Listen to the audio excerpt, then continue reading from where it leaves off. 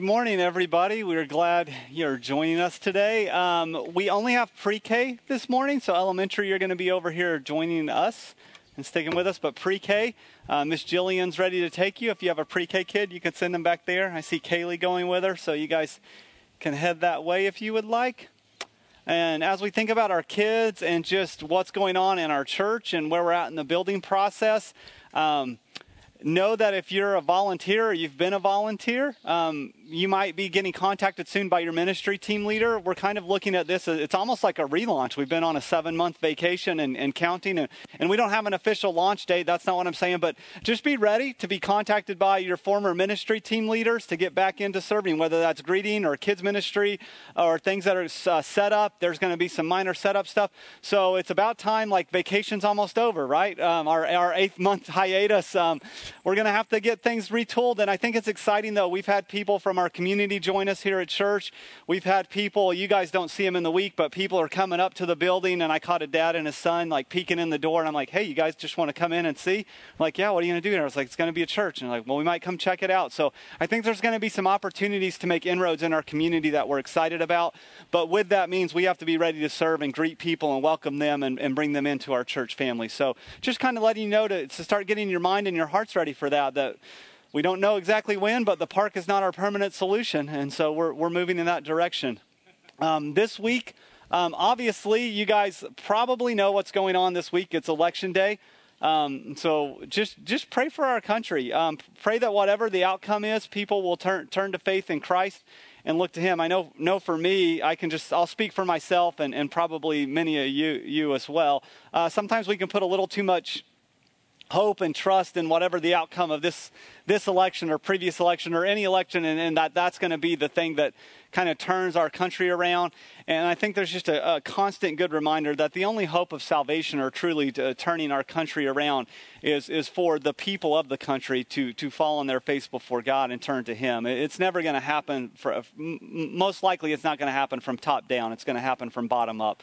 And so that responsibility falls on us. So whatever the outcome, we just pray that God's at work and that He moves and that we're trusting in Him. And we're reminded of that in Daniel 2:20 and 21. It says this, blessed be the name of God forever and ever, to whom belong wisdom and might. He changes times and seasons.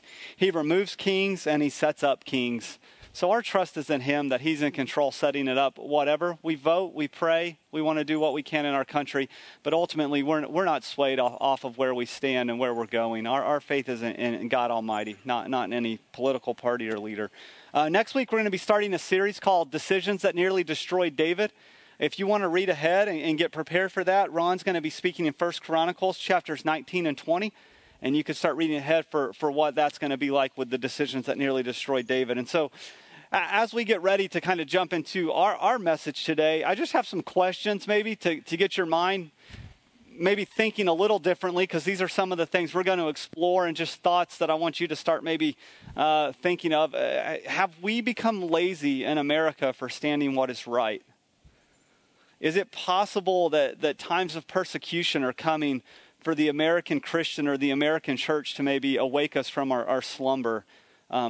Is it possible that God's trying to get our attention, turn to Him, and just realize how little we're actually in control of things during this season? And is persecution always a bad thing? Is sometimes it good and necessary?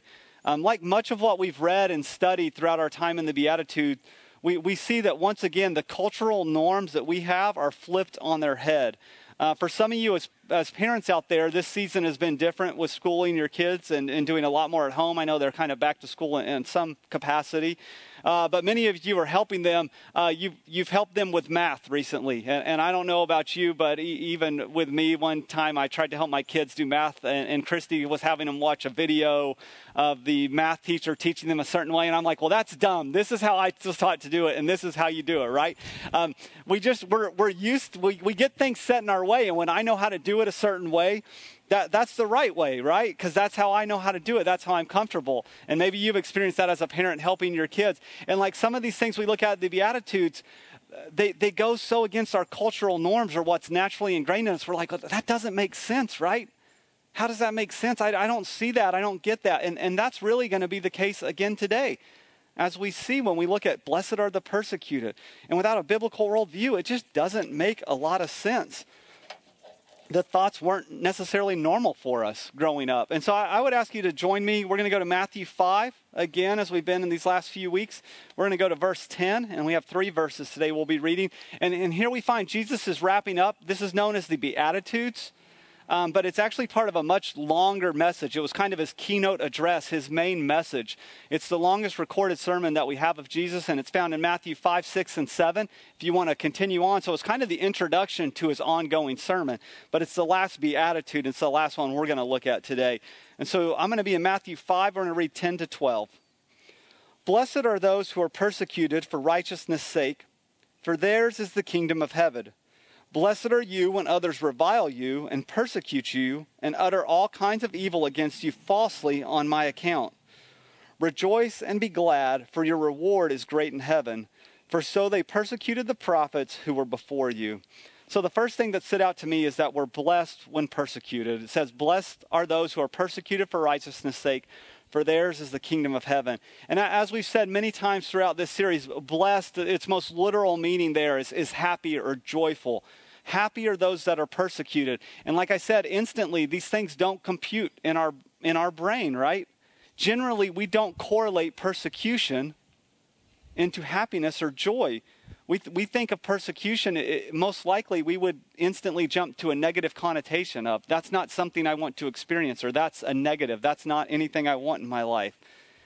And the word actually there for persecuted is even worse than we may even realize. It actually means in the Greek how he meant it was you'll be harassed or you'll be hunted. A literal use of the word was saying you are going to be hunted. I don't know if any of you, I just saw Sean walk up. I know he's a hunter for sure, no doubt. I know some of you guys out there go hunting and are familiar with hunting. You're pursuing an animal to kill it. And this is Jesus' warning to say that this persecution, in the literal sense, you're going to be hunted. So when we see that word used today, Jesus is telling his followers or the people out listening to him that you'll be blessed when you're hunted. And you could say like, well, wasn't he being a bit exaggeratory there?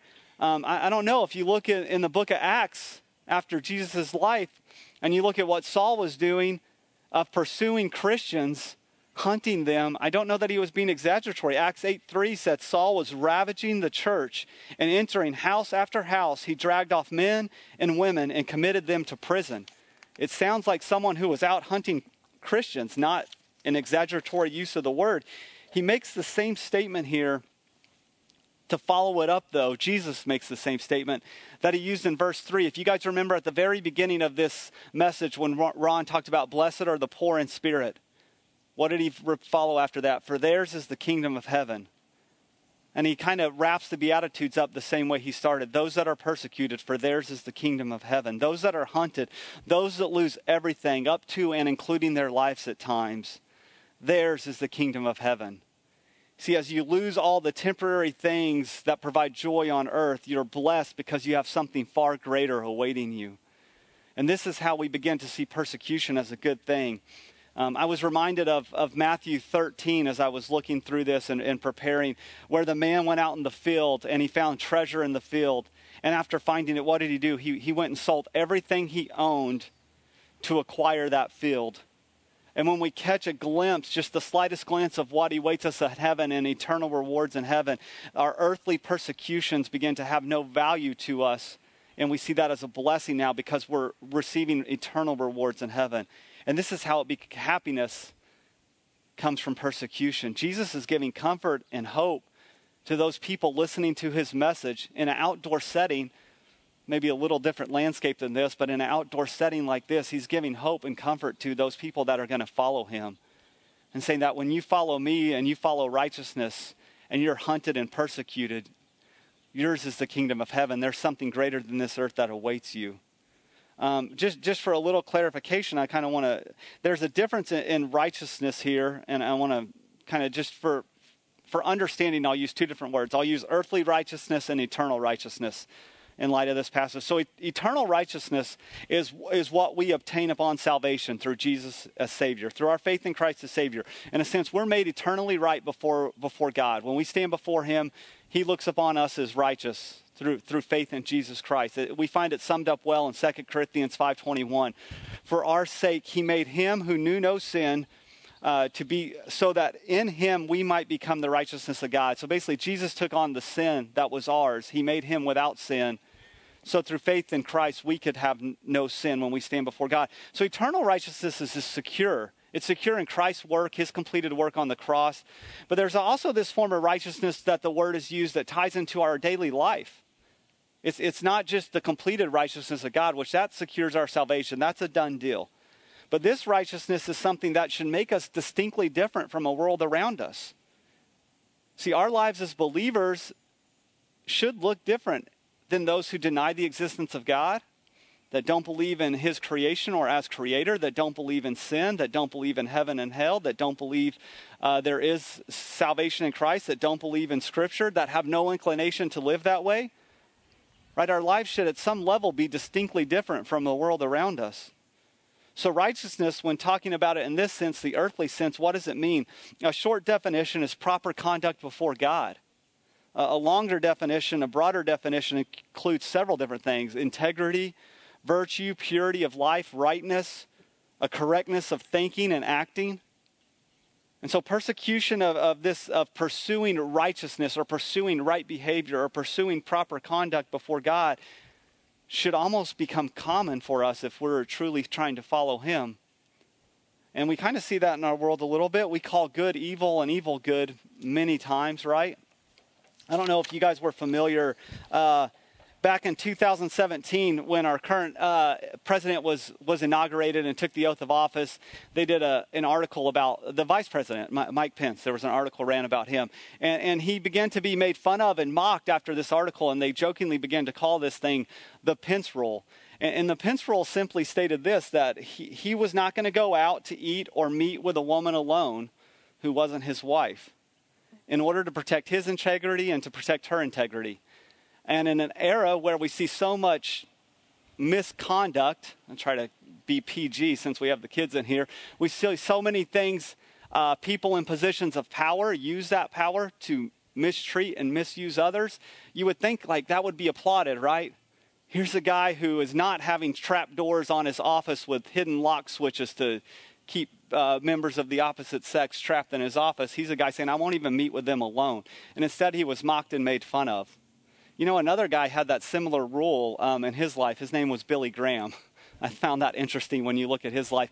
We also have a very similar rule for our own pastoral staff, of that's the expectation of just to protect us of the appearance of evil even at times. But yet in our society we find oftentimes people who pursue doing good things or noble things or righteous things are mocked and made fun of. And I know that's minor persecution, and that's really not a big deal, a little making fun of, but the reality is, how many Christians can't even handle like a little mocking if they make a stance for righteousness or a stance for doing the right thing? How many of us fold at the first time someone kind of mocks us or laughs at us for taking a stance? How are we going to stand when things get really tough? If we can't handle a little mocking, a little humiliation, maybe we're used to a little too much coddling in our lives instead of persecution. Maybe we need things a little tougher. And there's times like I'm struggling with this in my own mind of thinking, like seeing kind of direction and what's happening around the world in our country. And I just think maybe God is trying to awaken us a bit. And we have to change our perception of persecution. See, has the pursuit of righteousness ever cost you? Have you ever been persecuted for righteousness? Or is it just go along to get along? The next thing I saw was you're blessed when others slander you for the sake of Jesus. Blessed are you when others revile you and persecute you and utter all kinds of evil against you falsely on my account. So initially, Jesus says you're going to be persecuted for righteousness or pursuing proper conduct. You're going to be persecuted. Now he makes the claim, this is more directed to his followers in the audience here. The way the language shifts, if you study a little more, he's directly speaking to people who identified themselves as Christ followers, or we might say the disciples, and not just limit it to the 12 disciples. The broader definition of those people that were actively following Jesus. He looks at them and says, when you stand with me or you stand on my account, people are going to persecute you and say things bad about you. If you stand for Christ, they're going to revile you. They're going to utter all kinds of evil against you. So what was Jesus' account? His life. And ultimately for us, it's the gospel. You're going to be persecuted for your stance on the gospel, whether you stand for it and believe that it's true or you don't. He's still told that they'll be persecuted or hunted the way he did in verse 10. But now we also see what? That they're going to be reviled. Like revulsion, this disdain. People can't stand you because of your stand for Christ and your faith in him. They're going to speak all kinds of evil. You'll be mocked, insulted, cursed, denounced. These are all words that kind of encompass that definition of revile. This is what people will think of you because you stand for Christ or with Christ. He doesn't need us to stand for him. We align with him. The Greek for all kinds of evil is basically saying people are going to say all sorts of malicious things about you.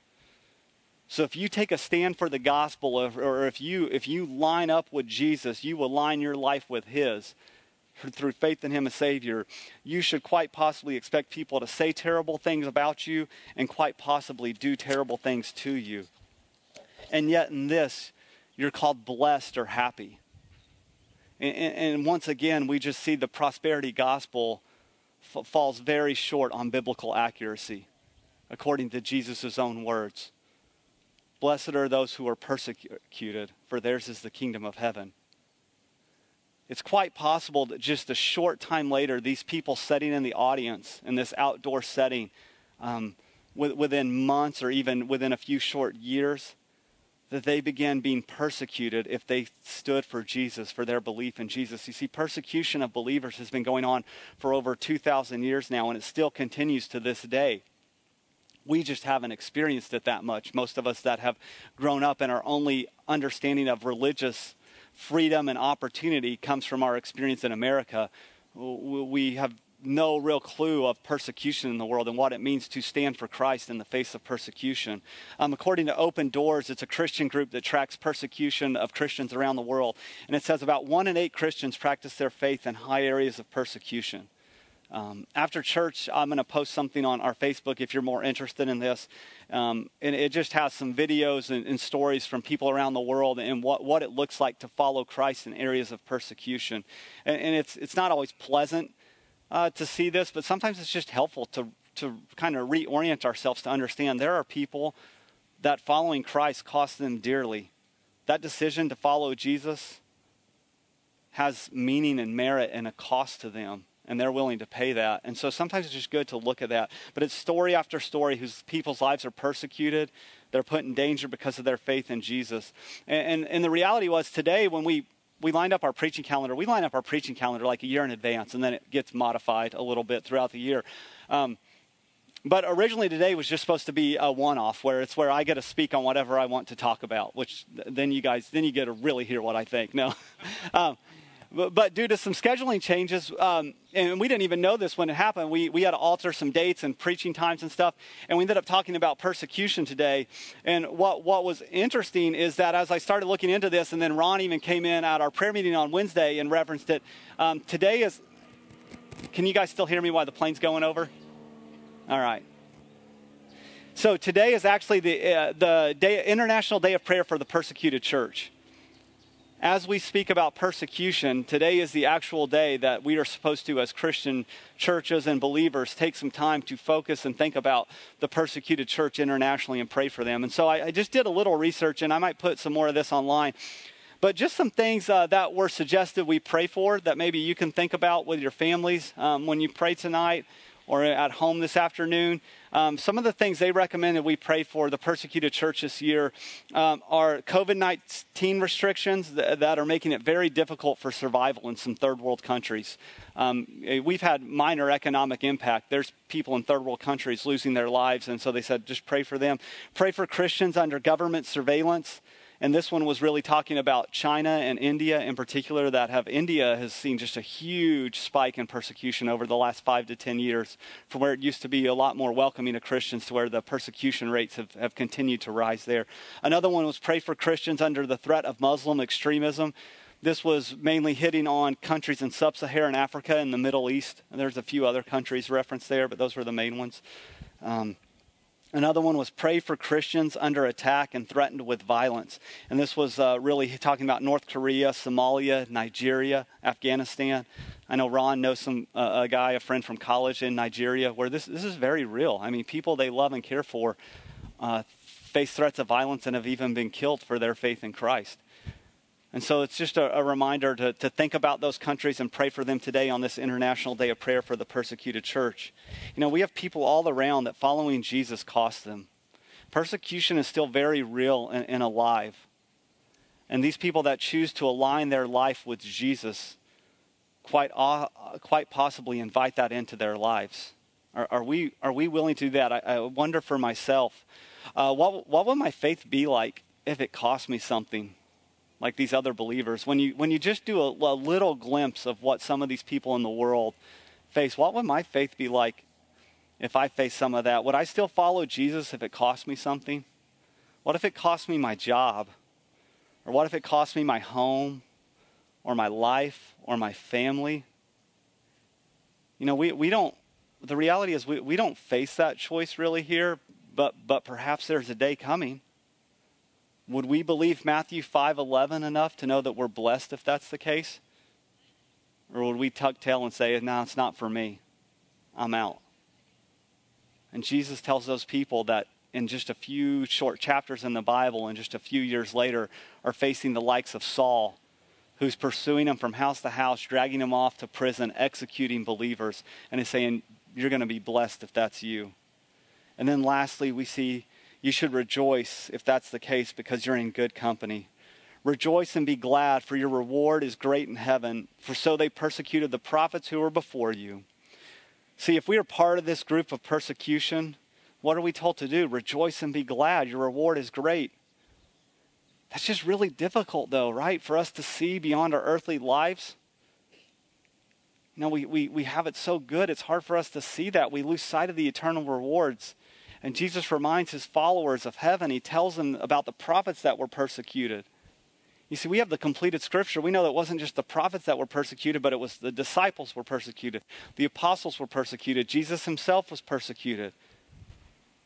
So we understand that this lineage or this history of persecution didn't just end at the prophets or those believers, that's still taking place today. And we see you're supposed to rejoice because you're in good company. Your reward is great in heaven. And this word here for reward, the Greek word for reward, actually means the dues or wages paid for work. I don't know if you guys have ever had a coach or a boss who would tell you you have to pay your dues. Perhaps you've been told that. I remember being told that as an wannabe athlete in high school. Like, you have to pay your dues, right, to be successful.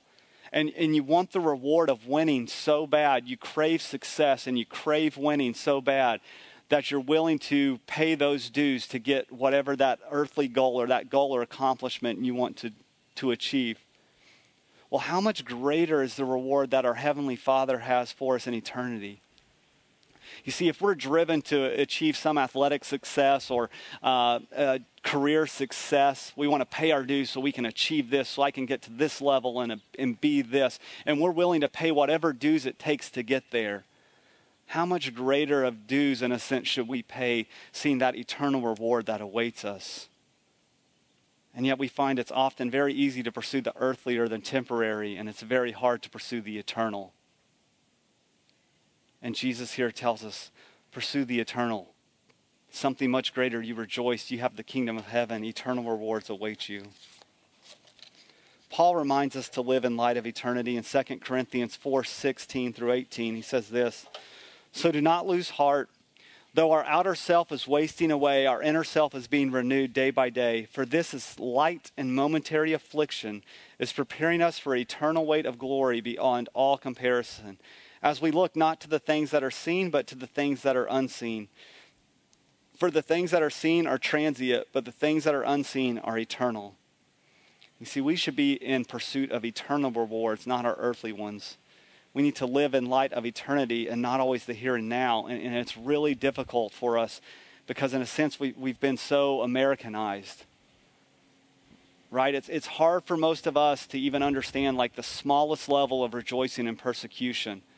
Sometimes we just have it so earthly good that is just a greater struggle in our country. And I love our country, but I've also been to other countries and where people have nothing, and their worship of the Lord, their desire to follow him, puts ours to shame in many ways. And yet they have nothing that we have. Historically, some of the greatest explosions of the gospel have come from the times of greatest persecution. Oftentimes out of the greatest amounts of pressure where people are getting squeezed, you see these gospel explosions happen. Even now in places like India and China. The gospel's at work in massive ways in these countries, and the persecution continues to mount. And as the persecution mounts, the gospel continues to flourish, and people are turning to Christ in massive amounts of numbers in these countries. And yet it's not easy for them. So how is that even possible? And I think it's this: they see the eternal, and they're willing to sacrifice the temporary for the eternal. They see something beyond themselves, beyond their life here on earth. They've perhaps caught more of a greater glimpse of heaven because of their lack of what they have on earth, that they see this. So just a few application questions for us today on these points. Do you stand for righteousness? You see, you'll never be persecuted for righteousness if you never stand for it. A commentary I read on righteousness made this statement: opposition should be the normal marking of being a disciple. Are we ever opposed? You know, often Christians, we've become really good at becoming modern day chameleons. We change to fit in at the risk of offending people. So I constantly change and adapt so I can fit in and not stand out. And the reality is, to some level, we need to stand out. If we live in a fallen and sinful world, as I said at the beginning, our lives should be different. There should be something abnormal about us. If the world is not normal by any biblical standard, we should stand out in some way. Our marriages, our homes, our parenting, our stance on moral issues. You know, there should be differences if we're pursuing righteousness in our walk with the Lord. You know, if the world is all too eagerly going along with you, you might need to double check your calibration. Where's your heart? Are you pursuing righteousness before God in your walk with the Lord? Logically, the only way you're going to be persecuted for righteousness is if there's this pursuit of righteousness in your life. We're never going to be persecuted for it if we never pursue it. So are we pursuing righteousness in our life? The next thing I looked at was, do you stand firmly for the gospel? Jesus says you'll be persecuted for his account, for aligning with him. For us, that would be aligning with him in salvation. The first way that we align with Jesus is salvation, is admitting we're a sinner in need of a Savior, believing he died on the cross and rose from the grave, and choosing to place our faith in him alone as Savior. That's the very first step to standing for the gospel. And I don't even like that term, but I keep using it. But I don't think we necessarily have to stand for it. It exists. It's just we align with the truth that exists through Jesus Christ. We change ourselves. We don't stand up and make the gospel true. We just align with the truth that exists. But are you a believer in Jesus? The second one is, if you are you standing firmly for the gospel? We don't move off his account or the gospel. We're not swayed to be more culturally comfortable. We don't want the gospel to shift to be more culturally relevant in a sense. We can present it in a way that people understand, but we don't change the gospel to make it culturally comfortable. We stand firmly on the truth of who Jesus is and what he did. And this, in the reality, we talked about this a little the other night. This is the most vital role of church leadership. Prayer for the church and correctness of accurate preaching of the gospel. That's one reason you have pastors and elders, is to protect this truth and not sway off of it. That we stand firmly on that, making sure we do not change the gospel message at any pressure or whim of the world around us. That we align with Jesus and not the world. And so that means that when persecution begins to come, and maybe it comes in my lifetime and maybe it doesn't, I don't know. But if it comes, that we're strong enough as church leadership to say it doesn't matter. That we align with Jesus, we accurately preach the gospel and teach the gospel. And if that costs us something, Lord willing, then we say that costs us something and we're willing to make that cost. And hopefully you as people in our church stand up and make that statement as well. It's vitally important, though, as church leadership, we've bought into that and said, we're not swaying off the gospel message, no matter what the world around us tells us to do. Blessed are those that are persecuted for the account of Jesus. In Colossians 2, it talks about this reality of trying to be persuaded away from your faith by human logic. We talked about this in youth group a few weeks ago, and it's not just teenagers, but I use this example now. I've been in youth ministry long enough, 17 years now. You've done it long enough that you see teens who grow up in Christian homes, and you see teens who have placed faith in Christ that when they get up and they begin to get a little older, completely drift and sway away from that. Sometimes it happens just with the first bit of persecution or mockery they face. And it's not just teens. It's just easier for me to see teens because that's who I interact with more. But Paul warns about this concern for all of us believers in Colossians 2, 6 through 8. Therefore, as you received Christ Jesus as Lord, so walk in him, rooted and built up in him and established in the faith, just as you were taught, abounding in thanksgiving. See that no one takes you captive by philosophy and empty deceit, according to human tradition, according to the elemental spirits of the world, and not according to Christ. See, we've got to make sure our faith is rooted and it's standing firm on the gospel. And really, I think perhaps we need to adjust our expectations for ourselves and maybe even adjust the things we're teaching the generation behind us. See, our kids might need to know that it's okay if they're mocked or spoken evil of or persecuted for their faith in Christ. That according to the Bible, it says even they're blessed.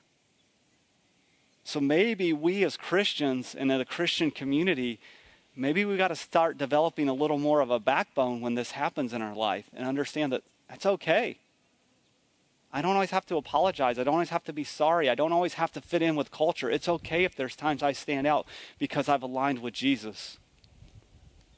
It's okay if my life is distinctly different. It's okay if this person says some main things. But so often we want our kids comfortable. Right? I know that generally I do as a parent. We want the best for our kids. And so this is conflicting in our lives. We want them free from harm. But what if they never learn to stand up and endure something because of some ridicule? What happens then when they leave home and they're ridiculed and mocked constantly for their faith? And all we've ever done is shelter and protect and keep any sort of mocking and ridicule as just this terrible negative thing, and we can't have it at all in our life, and we can't let our kids ever experience that because it's just so terrible. And then all of a sudden that's all they get. Oh, you're a Christian? Here, guns come out, and they have no idea how to stand up for themselves or how to take it and be like, that's okay. You can ridicule me. I'm okay. I'm blessed, actually. I go back to Matthew 5, and Jesus says, I'm blessed because I'm aligning myself with him. So maybe we've got to reshift our formulation of persecution and understand that it's okay at times. In fact, it should be expected as believers.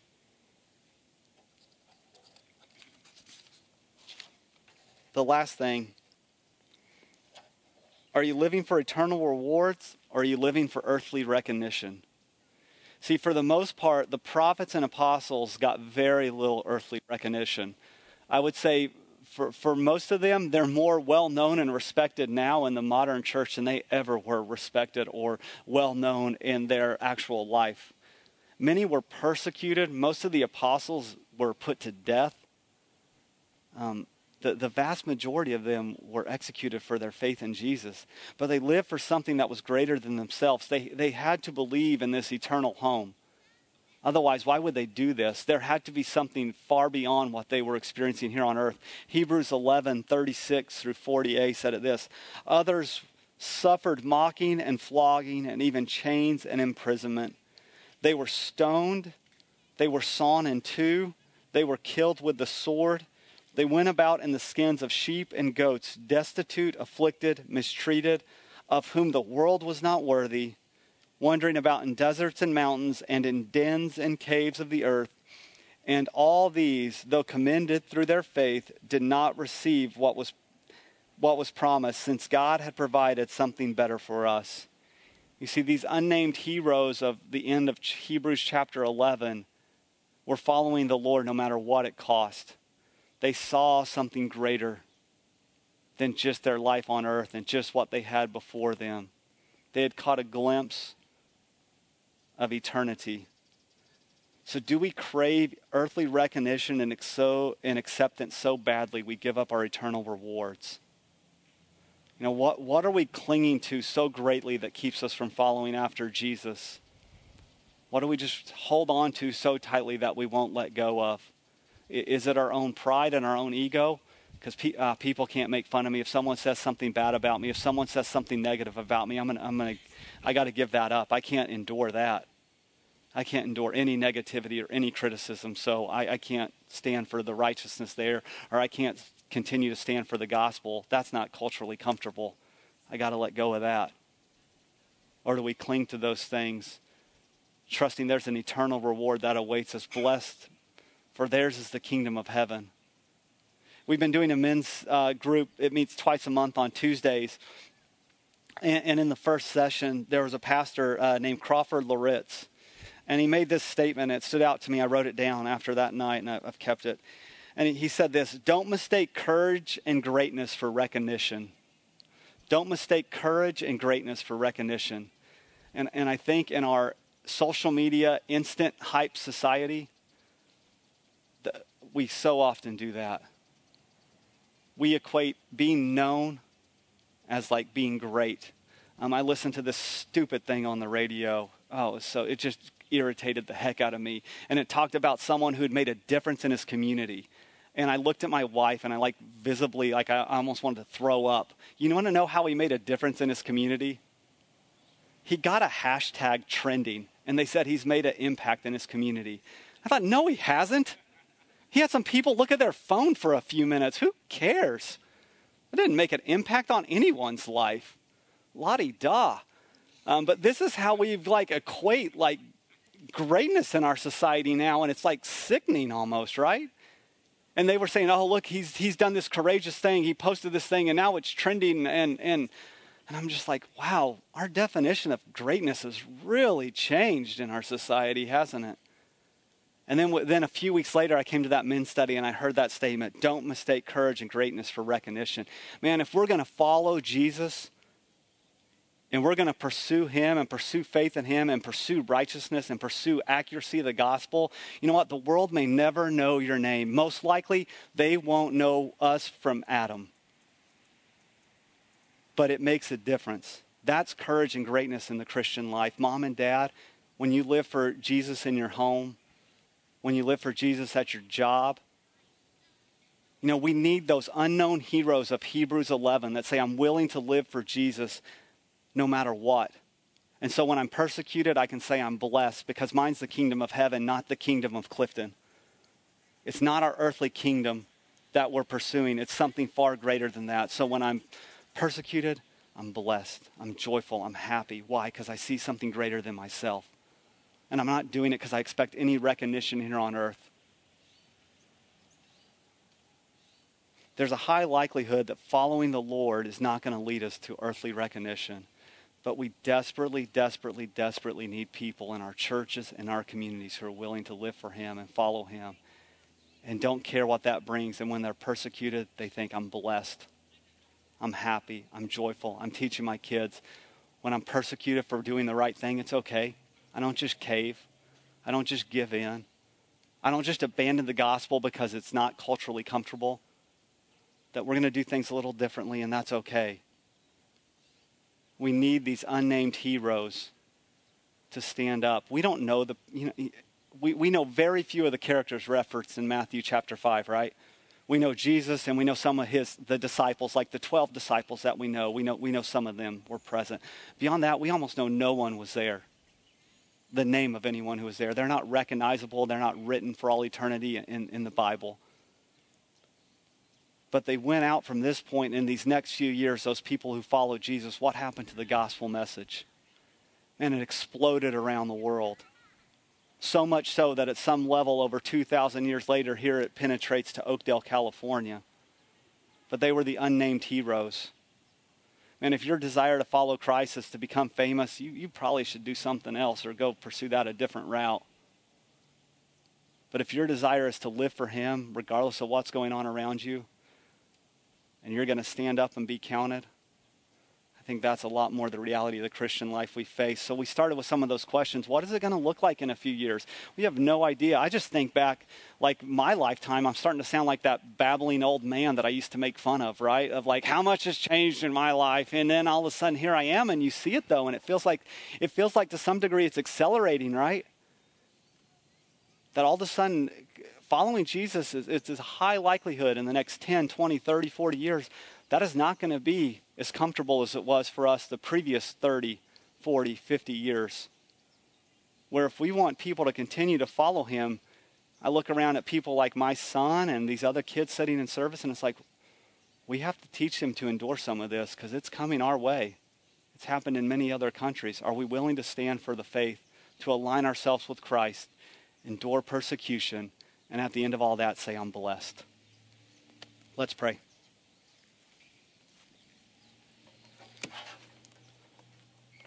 Lord, we're grateful that we can look forward to eternity. We're grateful that our hope should not be in this world or the things of this world, but it should be in you. Lord, help us to even grasp some of these hard truths from the Beatitudes that when we're poor in spirit, when we humble ourselves, when we're meek, when we're persecuted, we're blessed. These don't always make like rational sense to us, Lord, but we acknowledge you have a very counterculture look on things. So Lord, help us to balance. We don't want to be obnoxious just to try to get ourselves persecuted, but we do want to stand firm on the truth of your gospel. We do want to stand on the side of righteousness. So help us to be able to make those stands, and when persecuted, to understand we're blessed because we have something far greater awaiting us. In Jesus' name, amen.